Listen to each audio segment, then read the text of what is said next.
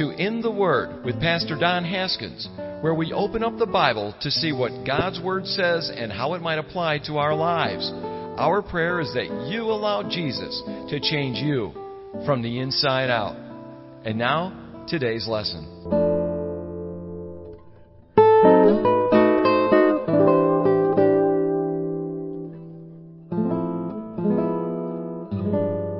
Galatians chapter 2, beginning in verse 11, Paul speaking, he's writing, he says, "But when Peter had come to Antioch, I withstood Peter to his face, because he was to be blamed. For before certain men came from James, he would eat with the Gentiles, but when they came, he withdrew and he separated himself, fearing those who were of the circumcision. And the rest of the Jews also played the hypocrite with him, so that even Barnabas was carried away with their hypocrisy. But when I saw that they were not straightforward about the truth of the gospel, I said to Peter before them all, if you being a Jew live in the manner of Gentiles and not as the Jews, why do you compel Gentiles to live as Jews? We who are Jews by nature and not sinners of the Gentiles, knowing that a man is not justified by the works of the law, but by faith in Jesus Christ, even we have believed in Christ Jesus, that we might be justified by faith in Christ, not by works of the law. For by the works of the law no flesh shall be justified. But if while we seek to be justified by Christ, we ourselves are also found sinners, is Christ therefore a minister of sin? Certainly not. For if I build again those things which I destroyed, I make myself a transgressor. For I through the law died to the law, that I might live to God. I have been crucified with Christ. It's no longer I who live, but Christ lives in me. And the life which I now live in the flesh, I live by faith in the Son of God, who loved me and He gave Himself for me. I don't set aside the grace of God. For if righteousness comes through the law, then Christ died in vain. Father, bless your word and help us to understand it. In Jesus' name, amen.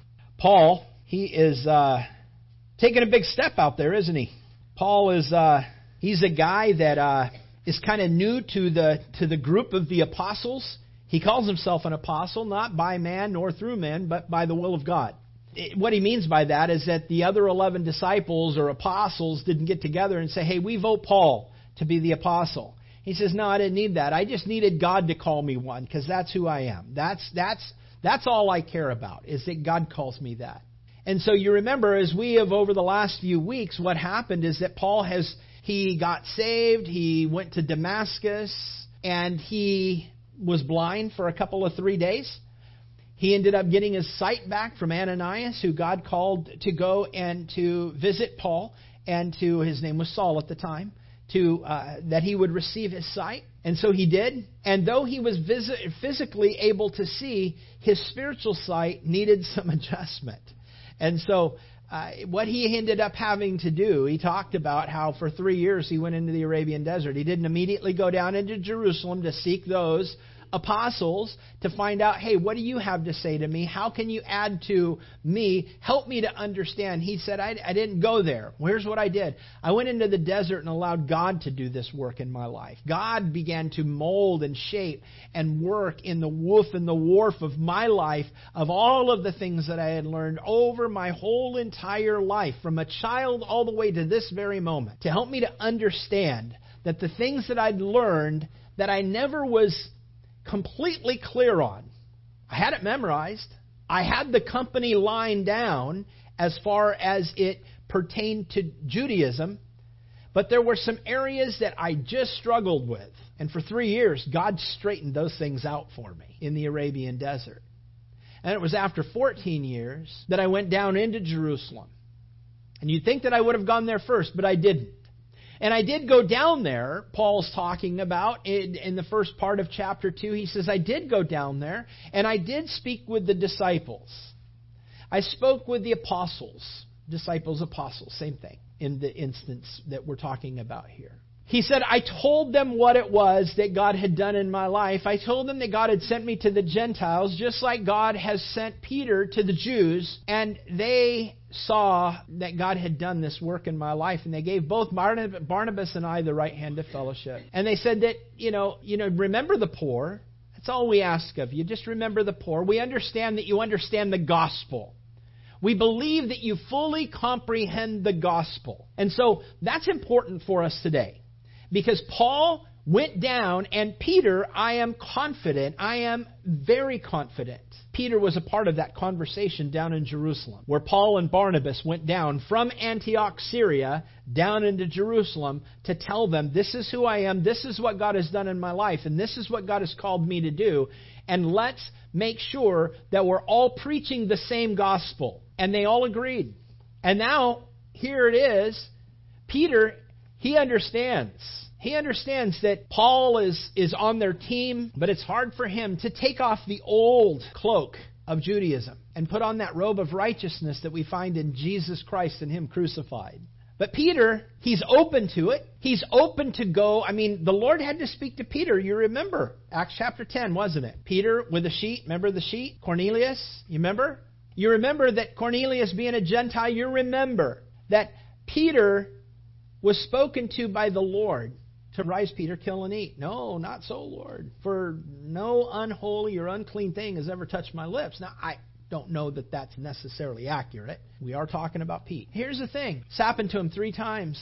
But he understood from that vision that the gospel was to go to the Gentiles.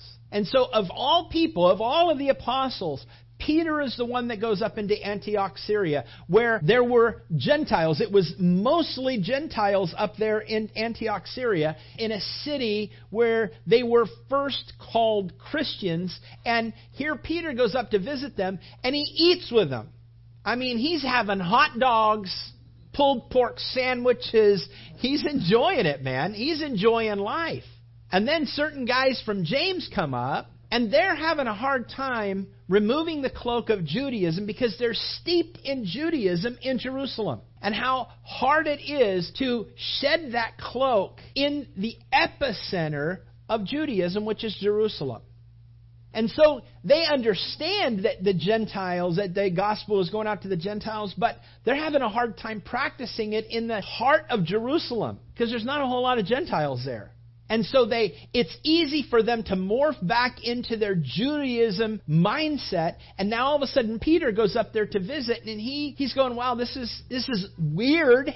It's different, but isn't God great? I mean, this is great. I can fellowship with Gentile people that I used to not be able to fellowship with. But then when certain men from James came up, he understood that cloak of Judaism was still very, very strong down in the church in Jerusalem. And he separated himself. So much so that Barnabas even separated himself. All the Jews did. They all separated themselves from the Gentiles.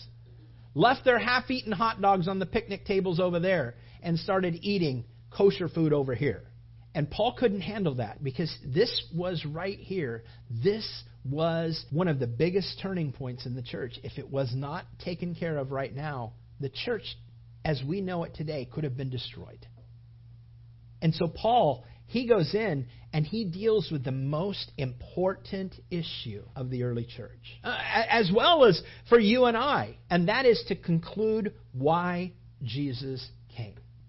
Look at what it says there in verse 14. When I saw that they were not straightforward about the truth of the gospel, that is the underlying power behind why and the emphasis behind why Paul is doing what he's doing. He's going, they're taking the gospel and they're not being truthful with it. They're not being truthful with the gospel. Now quickly, we're going to go through some of these things, but gospel. We know what gospel means, right? We understand that, right? What does gospel mean? Good news, right. Good. Good news. Gospel in the Greek is euangelion. Euangelion. That doesn't mean a whole lot to you other than you want to hear me say it because it's kind of weird to say. Euangelion. And that means, literally, good news, glad tidings. You remember the angels and the shepherds, the story? We bring you glad tidings. That's good news. That's gospel. We bring you gospel. Well, understand that this word euangelion is literally a noun. It's a noun. Now, who knows what a noun is? Austin. I'm just joking. Huh? What is it? Person, place, animal, or thing. All right, good. Or better, it's a noun. A noun is a word that functions as the name of some specific thing or set of things, which could be objects or places or actions or qualities or states of existence or even ideas. But do you know, it's interesting because as I was doing my study on here, and I will say I cheated because I know that I've done this study a little bit before, but and I guess you'd probably hope that I have, but euangelion. And I thought, that word in the Greek sounds very similar to another word, and it's interesting. Euangelion. There's another word that is called that is in the Greek is euangelizo. Euangelizio. It's the same root word. The difference is that this is the verb form of the noun euangelion. All right? That's the first word. The noun, gospel, is a noun. But the verb form of the same word, euangelizio. Okay? And what that means, and we understand what a verb is, right? What is a verb? No, it's not a person, place, or thing. That's how I always answer questions, too. I always hit A on multiple choice questions. But no, it's what? It's an action word, right? Yeah, it's an action. Okay, so a verb is a word that expresses an action, an occurrence, or even a state of being. So if the noun form of euangelio means gospel, what does the verb form mean? Well, let's look at this first and see what's the root word of this? The root word of both of the noun and the verb is euangelos. Euangelos. They all sound very similar, don't they? EU literally means to be well off. It's made up of two words. It means to be well off, to fare well, to prosper, or to be acting well. Okay? You hear that? Okay? To be acting well, or to be well off. And the second word is angelos. Angelos in the Greek, it means angel. All right? What does angel mean? Angelos. Angelos literally means messenger, one who is sent, messenger of God. So putting both words together, in order to be well off, in order to be acting well, an angel better be doing what God sent him to do, and that's being his messenger, right? Now, what does all of this have to do with anything? We're talking about the gospel. The gospel is good news. The verb form is going out and sharing the gospel. Euangelizo.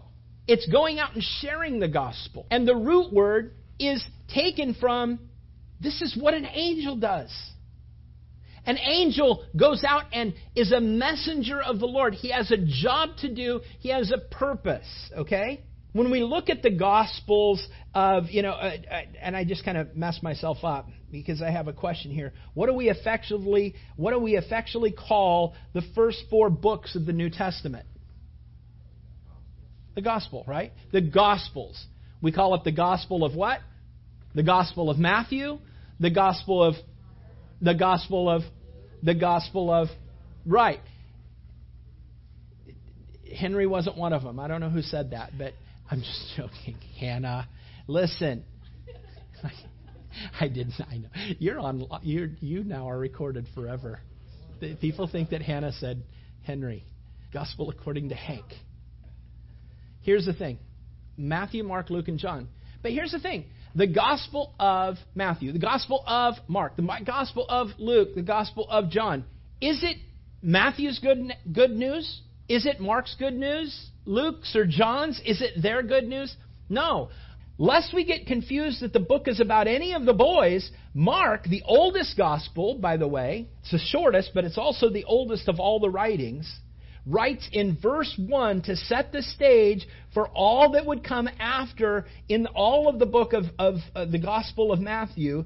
He says in the very first verse of his book, the beginning of the good news, or the gospel of Jesus Christ, the Son of God. So he makes no bones about it. Mark, which is actually, most people believe that Mark is Peter's view of the gospel, that John Mark is actually writing and what have you. But what Mark is saying, this isn't about me. This is about Jesus Christ, the Son of God. And it's good news. And so anytime you hear good news, and we've talked about this before, but in order to truly, fully appreciate good news, what do we also have to contrast it with? Bad news. I mean, how can you have good news if there is no such a thing as bad news? And so the bad news is, if you look at the bad news is that there is a problem between man and God. Right? There's a problem between man and God. That's the reason why Jesus came, to rectify the problem between man and God. When we look back all the way in the book of Genesis, we'll see that there's a few different little times, eras, dispensations, whatever you want to call them. But when we look at from Adam and Eve until before the fall of mankind, that would be Adam and Eve wanting to follow the Lord based upon simply, we just want to fellowship with God. We're going to serve Him. We're going to love Him. We're going to have fellowship with Him, and we're not going to sin. What happened? They sinned. Well, without the outside influence, with the exception of one simple tree and the temptation of the serpent, Satan, they would have been fine. But because there was a choice out there, they chose the wrong choice. And so having this physical relationship with God where they were walking with the Lord in the coolness of the day, can you imagine what that would have been like? Well, one day we will imagine that. It won't be an imagination anymore. It's going to be in reality. We're going to see God. We're going to behold Him, and it's going to be an awesome time. Well, this is what Adam and Eve understand. This is all they know. They don't understand what you and I know. They don't understand that we pray to a God that we don't see. We see effects. We see answers. But I personally have never seen God physically in my eyes. And I know that metaphorically we can say many things, but actually the person, I haven't seen Him. It was Thomas, that after Jesus died and rose again, Thomas wasn't with the other 11 disciples. Judas had already died. So the other 10. So there was 10 other disciples. They were all in an upper room, and Jesus came in and visited them and talked with them, and Thomas wasn't there, and they all talked to Thomas and said, "Thomas, we saw Jesus." And Thomas goes, "You guys are a bunch of jerks, man, that you would do such a thing. Don't you understand how bad of a joke that is? That's not even funny. I saw Him die, and I will not believe what you guys are saying. I know you're trying to convince me, and it's just a joke. It's something wrong here. You're all twisted." And that's just my own take on that, because that's what I would probably be saying if my friends came and said, "No, I saw Him." I go, "Yeah, you're just trying to trick me. There's a video somewhere here, and you're going to post this on YouTube. But I'm not going to believe unless I put my hand in my finger in His hands and my hand in His side. I will not believe unless I do that." A few days later, we know the story. I'm thinking Thomas doesn't leave their side from that point on. He's maybe secretly hoping that they're telling the truth. In fact, I'm going to say I don't even think that he's secretly hoping. I think that he truly, truly hopes that what they're saying is true, because you know what? They're not letting on that they're joking. This would be a cruel joke if it is a joke, but I want to see for myself. And then Jesus showed up. You remember? In the locked room, He shows up in there. On the other side of the room, there's no door over there. Shows up. Says, "Peace." And Thomas, He goes, "Thomas, come here. Put your finger in my hand and your hand in my side." Isn't that what you said? That's what you needed to see? Isn't that what you said you needed to do in order for you to believe in me? Thomas doesn't even make it all the way over to Jesus, man. He falls on his knees and he says, "My Lord and my God." And Jesus said to Thomas, "Thomas, because you see, you believe? More blessed are those who believe without seeing." And that's, I think He's talking about you and I. Do you know that Thomas saw Jesus? Do you know that Jesus said you and I, if we've not seen Jesus, we're more blessed than even Thomas? I don't understand that, because I think that's a pretty big blessing for Thomas. I sure would have liked to have seen it. I sure would have loved to have been in that room. I would not have wanted to have to go through all the things that they had to go through 3, 4, 5, 6 days ago, when Jesus died. I really wouldn't have wanted to have to go through all of that, the pain and the agony and the loss and the wondering, what in the world have I just spent the last 3.5 years doing? I thought I knew who He was, but obviously, am I wrong? All of those thoughts that are going through the minds of the apostles or the disciples, I think it would have been cool. But I haven't been blessed to see Jesus, where Jesus says, "Come here, Don, stick your finger in my hand and your hand in my side." No, He's reserving that to say, "Don, you don't need it. Trust me. You don't need it. Believe me." And so I believe, and so you believe, and so we believe in Christ, even without seeing Him. And it blows people's minds because we understand the gospel. We understand the gospel. We've received the gospel. We have a relationship with an unseen God. Some people might think we're wackos. In fact, I know there's a lot of people that think that we're wackos. But we're not. I'm not. Wow. Here's the thing. Adam and Eve, they had that relationship where they could see Him at any time, and they blew it. From Adam and Eve all the way until the law was given to Moses, they had an opportunity. Man had an opportunity to seek out God, and they didn't do it. Oh, some did. Some had a good relationship with Him, but the vast, vast majority didn't. Enoch was a guy that had a pretty good relationship with the Lord. Other than that, not a whole lot. There's a lot of problems. I know we can look in the genealogy in the book of Genesis, and you'll see there's some good guys in there, but you know what? They were all sinners. We're all sinners. And so from Moses, even all the way through the resurrection of Jesus Christ, we're now under a different kind of a term. So from Adam until the fall in the garden, they had an opportunity and they didn't do it. From after the fall until the law was given, they still didn't do it. They still didn't follow the Lord. They still didn't have a right relationship with God. After the law was given, all the way until the time that Christ was resurrected from the grave, mankind still couldn't do it, even though they had a rule book. And because mankind could not do it, there was the repercussion of not doing that was that there was going to be death. There's a few different ways of death. There's death spiritually, where you're separated from God. There's death physically, where you leave this body. And the third is kind of like the first, except there's punishment added to it. There's not just death spiritually that you're separated from God, but that death that you're separated and you are suffering the consequences of your separation in hell. It's a horrible place. That's the second death. And so man was given death. Now, mind you, what I've talked about from Moses all the way until Christ, the resurrection of Christ, from the law given until Christ, that's what Paul's going to talk about here. He's going to talk about the law. If only we had a rule book. If only we could do it, we'd then do it. And here's the thing. No one was ever able to do that.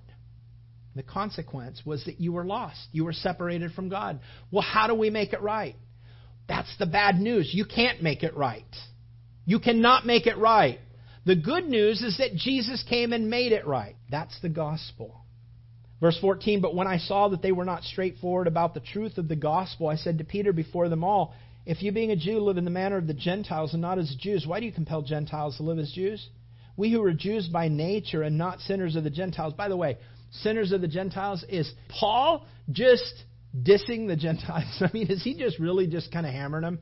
Well, just understand, sinners and Gentiles were actually synonymous terms in their culture. It was in that time, it was just a synonymous a term.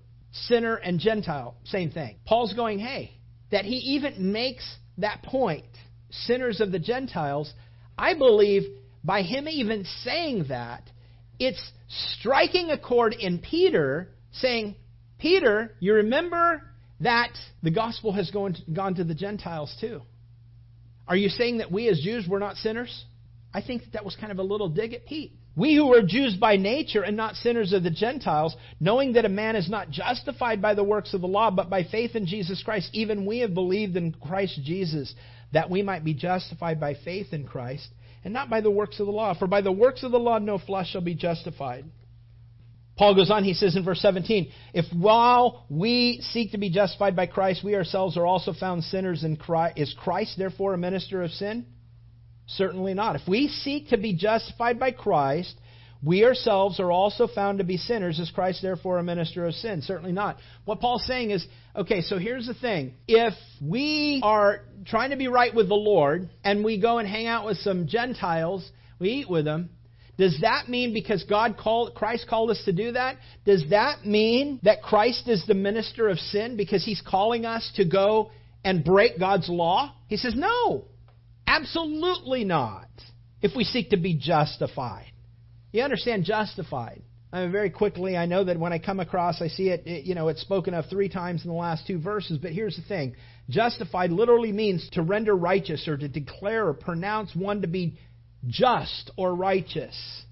And there's always a really neat little way, and I always want to, when I come across this word justified, I always want to throw this little ditty out there so that you'll remember it.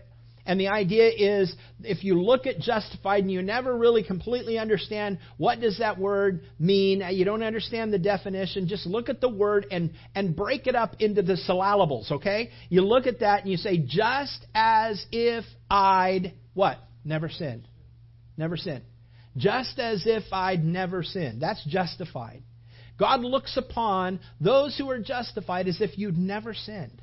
And so verse 18, Paul, he goes, for if I build again those things which I destroyed, I make myself a transgressor. And so here's the thing. So you're saying, if I go and I eat with the Gentiles, which Christ has called us to do, right? Are you saying that because that's what Jesus told us to do, that Jesus is actually the minister of sin? He's actually calling us into sin? No, that's not true. You know that that's not true.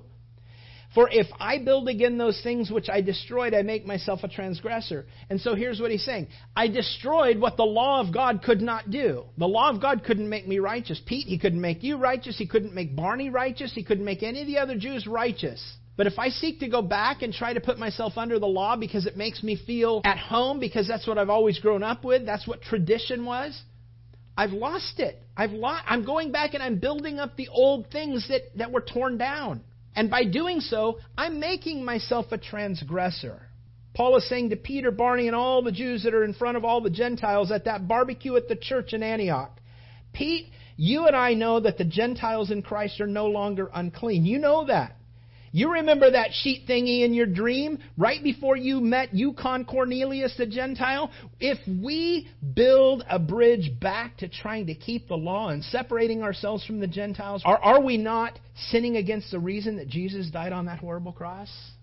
We can't do that. Pete, that's not a good thing. You know that. Verse 19, for I, through the law, died to the law that I might live to God. Paul is not saying that, and please understand this, Paul is not saying that he has died from law. What I mean by that, such as law to himself. In other words, Paul is not advocating being a lawless individual. He still holds to a high standard and principle of morality and love and justice and ethics, such as they relate to the nature and the character of God. But what Paul is saying, however, is that the religious standard by which God, or by which man was once under to seek to live by in order to obtain holiness, the law, it no longer has a claim or a hold upon Paul's life to have a right standing with God. Paul has shown all through his writings that he attempted with absolutely zero success to find a holy standing before or with God through his lifelong efforts of trying to keep the law. He has failed to meet the demands of the perfect standards of the Mosaic law in order to find peace with God. It couldn't happen. Paul found that the law actually has this double jeopardy effect on his life, because anyone who would seek righteousness by keeping the law first, Paul found that the law showed him that he was a sinner. And then if that wasn't already going to punch you in the gut, the second foot comes in and punches you and says, okay, I'm showing you that you're a sinner, but secondly, I'm going to punish you for your sin. I'm showing you that you can't be righteous. I'm showing you that it's impossible for you to be righteous. And now I'm going to come in with the other foot and I'm going to say, and you will be guilty for it because you are responsible for your sin. Do you understand what I just said? The law was impossible to keep. You couldn't do it. That was the purpose of the law. The purpose of the law was to show us we couldn't do it. Something else had to come along. Now for us, as most of us are Gentiles, and so here's the thing. It might not mean that big of a deal to you, but please understand, it's a huge deal. You and I can't live righteously enough to satisfy the demands of righteousness and to have a relationship with Him. We can't do it. We can't have a relationship with God because of our goodness, because of the works that we have. Anybody who seeks the law to find some sort of righteousness will always be found wanting. A poet once said, "Do this and live, the law commands, but the law gives me neither feet nor hands. A better word, the gospel brings. It bids me fly and gives me wings." Does that make sense? Hey, find the law. You'll find perfection. You'll find righteousness there. And then it ties your hands and your feet and says you can't do it. But whereas the gospel says, you want to find righteousness? Let me give you the wings of the resurrection of Jesus Christ, of the substitutionary death and the blood of Jesus Christ for you. That gives you wings to fly. That gives you your ability to have righteousness. Paul realized that faith in Christ removed the impassable canyon that separated him from the dangling carrot of the complete righteousness that was required in order to have peace with God. Paul realized that Jesus Christ did what no person could ever do. Jesus lived according to the law of Moses perfectly, in sinless perfection, and in so doing, Jesus assumed the guilt and penalty that was due all mankind because the human race had broken God's law. And Jesus, by dying on the cross, Jesus satisfied the required consequences of sin. In Jesus' death and resurrection, Jesus fulfilled all aspects of the Mosaic law on behalf of the human race. Paul says, I have been crucified with Christ. This is a huge verse in all of Scripture. I have been crucified with Christ. It is no longer I who live, but Christ lives in me. And the life which I now live in the flesh, I live in faith. I live by faith in the Son of God who loved me and gave Himself for me. And I don't set aside the grace of God, for if righteousness comes through the law, then Christ died in vain. Paul says, Christ lives in me. It's no longer what I do externally on the outside that makes me holy and in right standing with God. It's what Christ has done in me that makes me holy and in right standing with God. The law and the rules that I place upon myself and others can only be accomplished on the outside. And be careful, gang. Listen. As Christians, you've been a seasoned Christian maybe for a time. The temptation for us, the temptation for you, is that when you begin to disciple someone, you begin to say, hey, this is what you need to do. You need to read, X amount of chapters in your Bible every day. You need to pray every single day. You need to get into the Word. And if you're not having a devotion, you're probably not saved. And you can't do this, and you can't do this, and you can't do that. And you have to do this, and you have to do that. And you got to go to church 7 days a week. And you start placing all these things on. You're putting another law upon someone. Be careful. Don't do that. That's not what Christ did. We don't study the Bible because we have to study the Bible. We don't pray because we have to pray. We don't minister to others because we have to minister to others. There's a big difference. We get to do these things. He used to be back in Bible college. One of my best friends in the whole wide world, Bob Davis, he used to always say, you don't have to do this term paper. You get to. It's great. The idea is, it was a Bible study. I mean, it was. You're going to dig in, and this is going to have lasting fruit in your life for the rest of your life. The time that you put into this term paper is going to radically affect you for the rest of your life. And pretty much most of my term papers that I did back in Bible college, I remember something about them, and it helped to form and fashion who it is that I am today. I never got that in English or history or school, public school. But man, when I started digging into the Word, I went to Bible college. All of a sudden, I'm thinking, my goodness, this is unreal. I can't believe that I'm studying this. This is transforming me. I can't believe that I didn't see this before. I never felt that way when I was in college. Back in secular college, I never felt that way. There's some things, you go, well, that's kind of cool. Yeah, it's a cool thing that, to study and to learn, or maybe a cool book that I read or something like that. No, I could never really say that because I never read a book. But there's certain things that you kind of go, oh, that's cool. But when you get into the Word, It just transforms. And so when you and I, we have to avoid the temptation. We have to repel that temptation that when someone is walking with the Lord, you get a new believer under you, you get someone young in the Lord, it's easy to sit there and to say, this is what you need to do, and that's what you need to do, and you got to go, and you got to be, and you got to, all these different rules and regulations. You're just sticking another law on them. You have become a jailer to them. You have placed them back into a prison. Because we've all had something like that done to us before, haven't we? Sometimes we do it to ourselves. How many of you have ever read, all of us are probably, struggling with something right now, because here we are in February. It's February 11th. 23 years ago, I married my beautiful wife on this day. Here's the thing.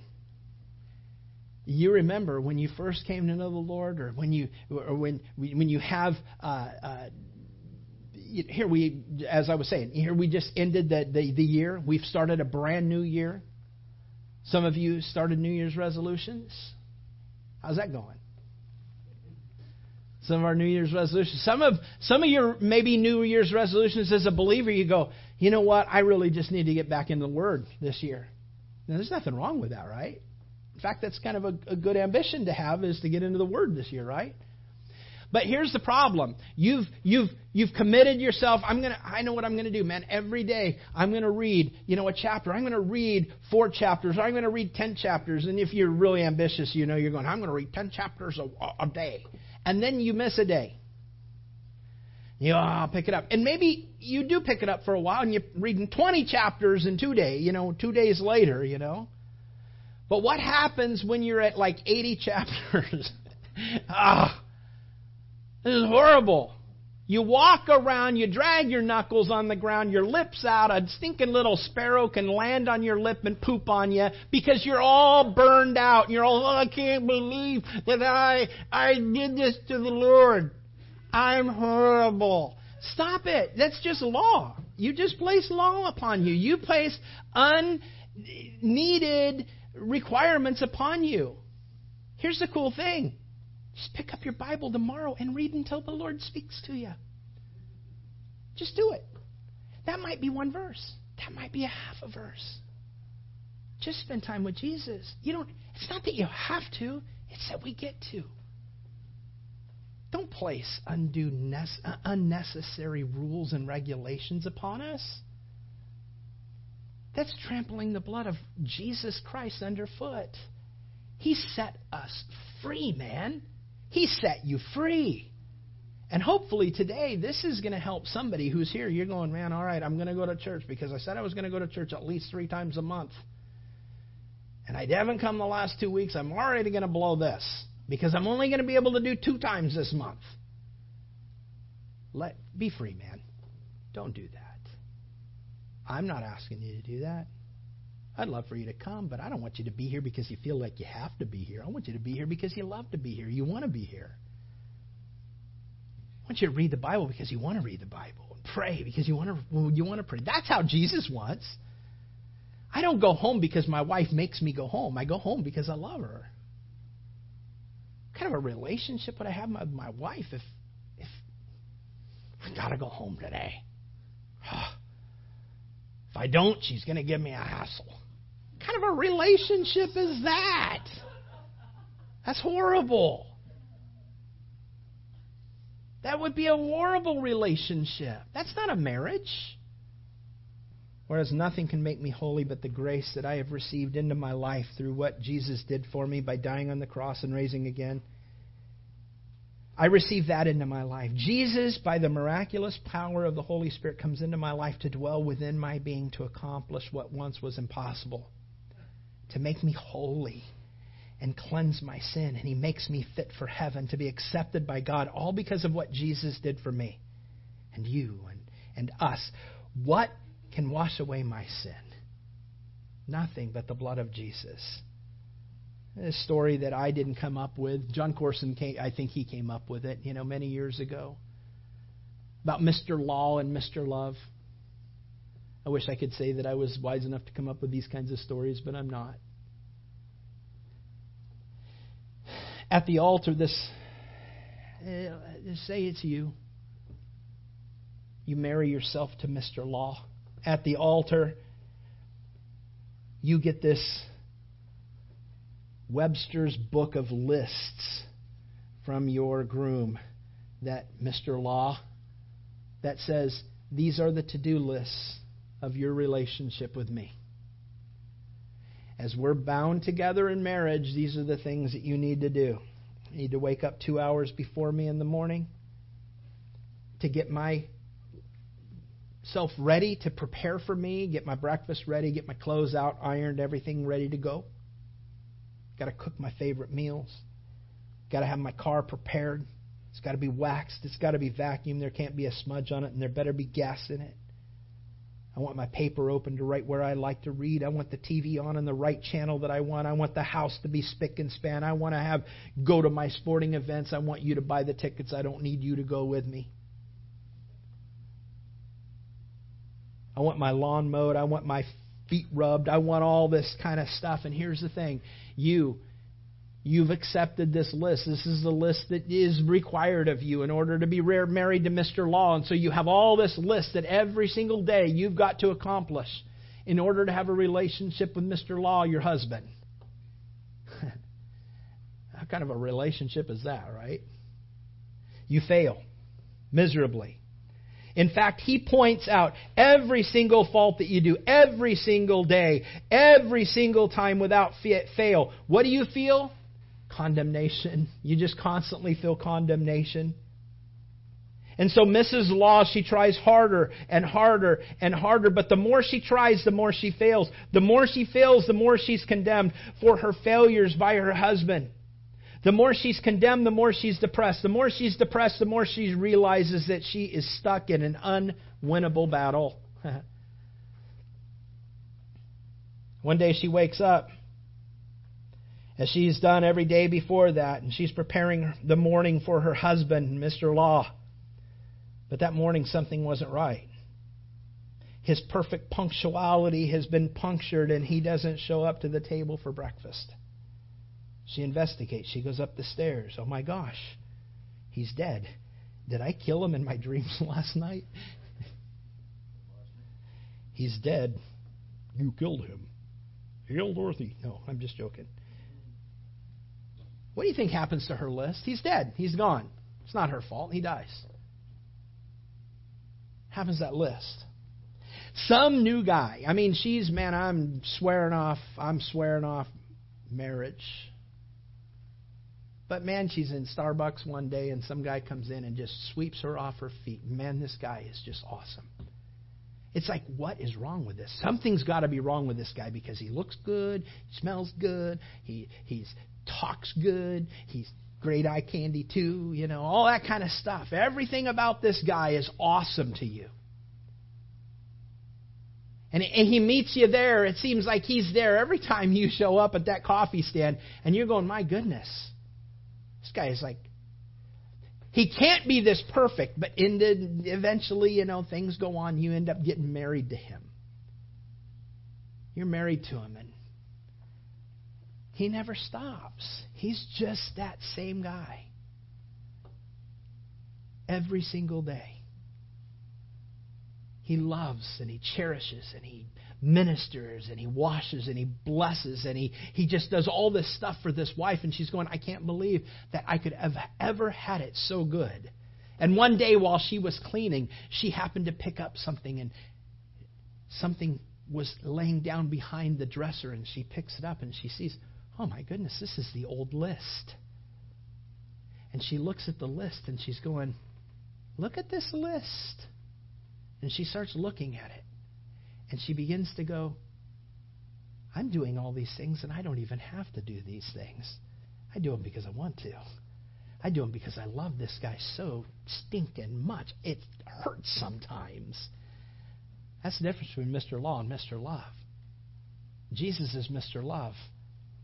When you became married to Christ, He's not holding you to this law.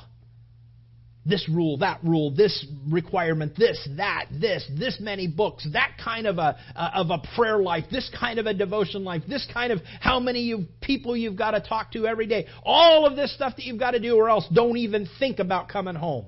That's not Jesus. That's law. That's maybe you feeling you need to do that in order to impress Jesus. Guess what? You can't do anything to impress Jesus. There's nothing that you and I can do to impress Jesus. In fact, the Bible tells us in Romans 5:8 that God demonstrated His own love towards us in that while we were stinky, Christ died for us. I know I kind of exaggerated stinky a bit, but we're sinners. It wasn't anything that we did that caused Him to love us. It was our sin. He saw the hopeless plight that we were in, and He loved us anyways. He loved you anyways, and He gave Himself for you. Let me read something, and I am almost done here. I'm going to read this. It's found in Romans chapter 5. But God showed His great love. And I'm going to read it out of the New Living Translation because it kind of softens things and makes it a little bit more personal and becomes a little bit more modern in the language and what have you. It's a pretty good translation for this passage. But God showed His great love for us by sending Christ to die for us while we were still sinners. And since we have been made right in God's sight by the blood of Jesus Christ, He will certainly save us from God's condemnation. For since our friendship with God was restored by the death of His Son while we were still His enemies, we will certainly be saved through the life of His Son. So now we can rejoice in our wonderful new relationship with God because our Lord Jesus Christ has made us friends of God. When Adam sinned, sin entered the world. Adam's sin brought death. And so death spread to everyone, for everyone sinned. Yet people sinned even before the law was given, but it was not counted as sin because there was not yet any law to break. Yet still everyone died. From the time of Adam even till the time of Moses, even those who did not obey an explicit commandment of God, as Adam did. Now, Adam is a symbol. He's a representation of Christ, who is yet to come. But there's a great difference between Adam's sin and God's gracious gift.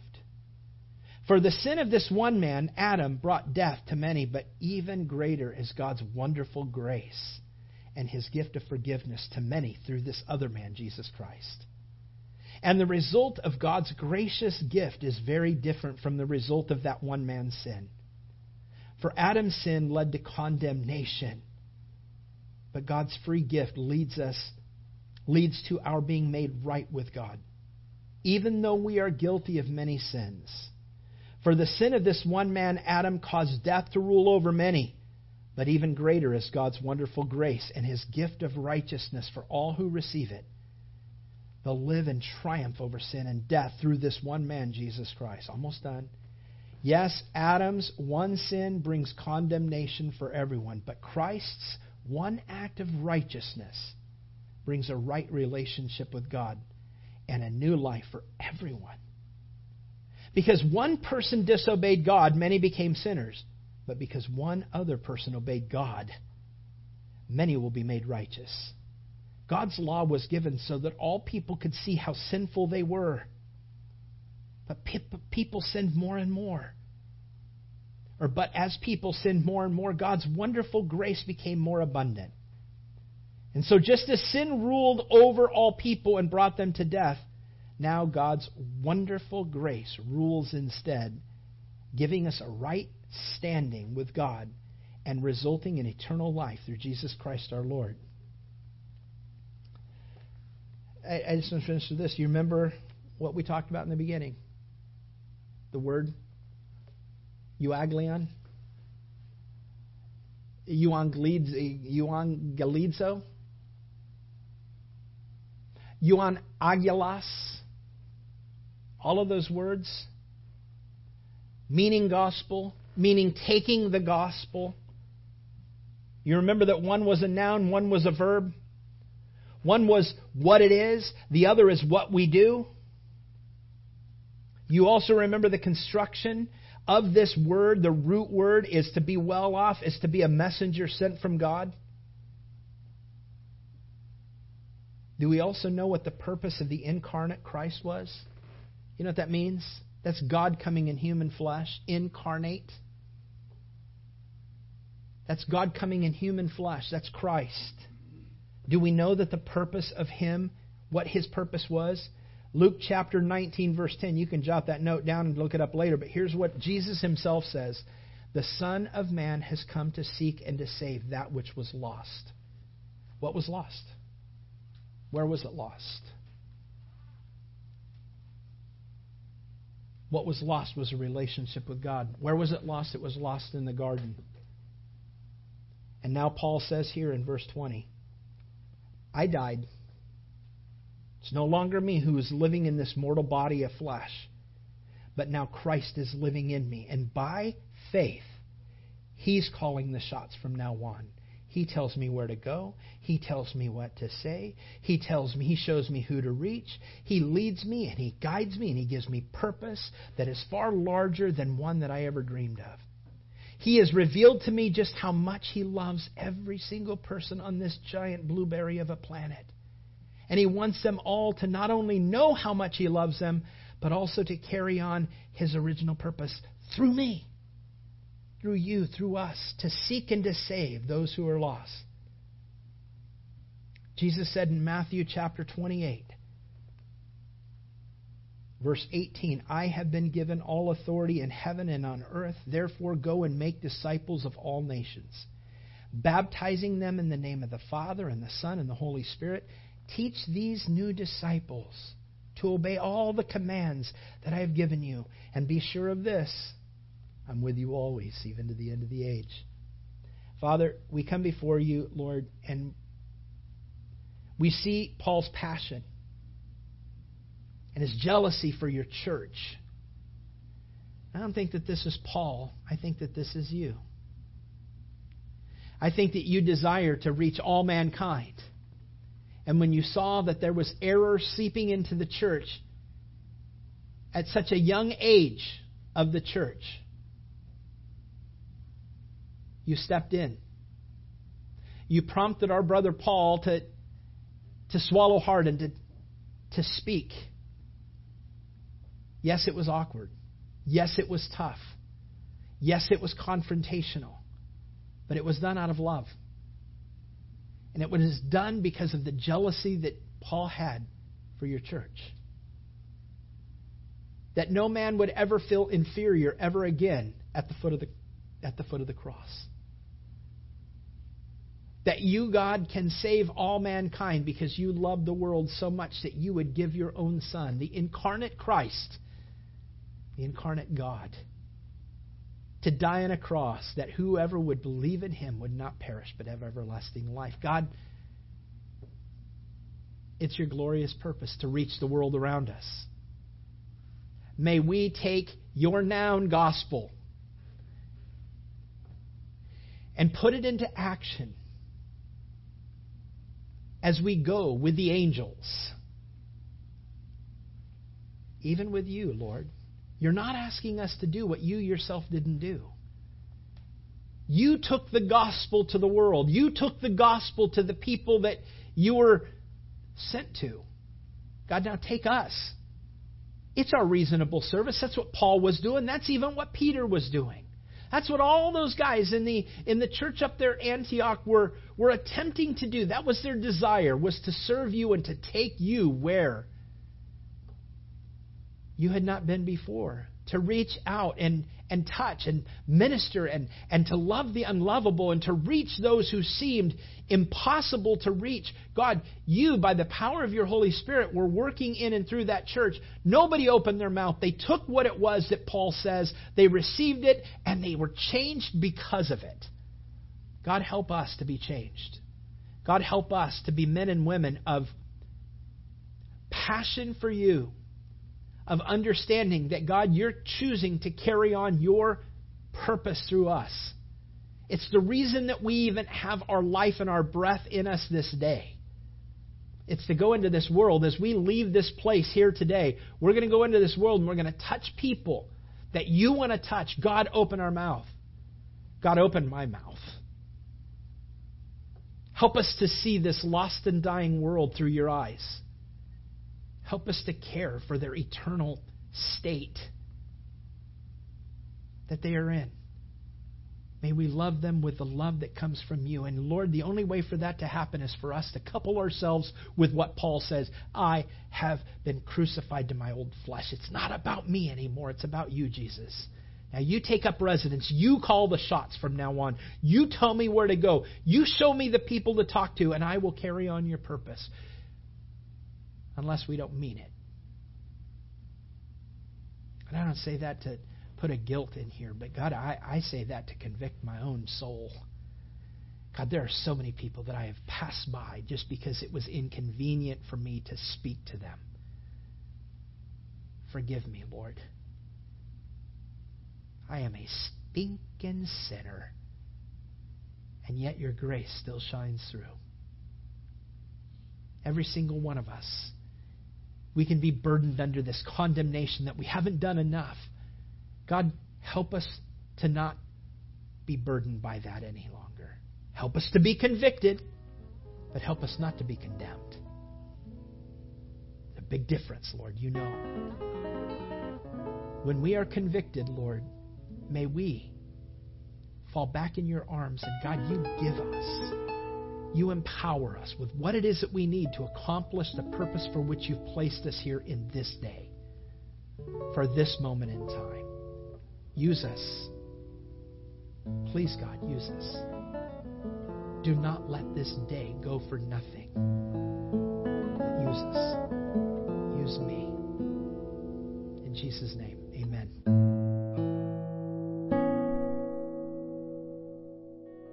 Hey, thanks for listening.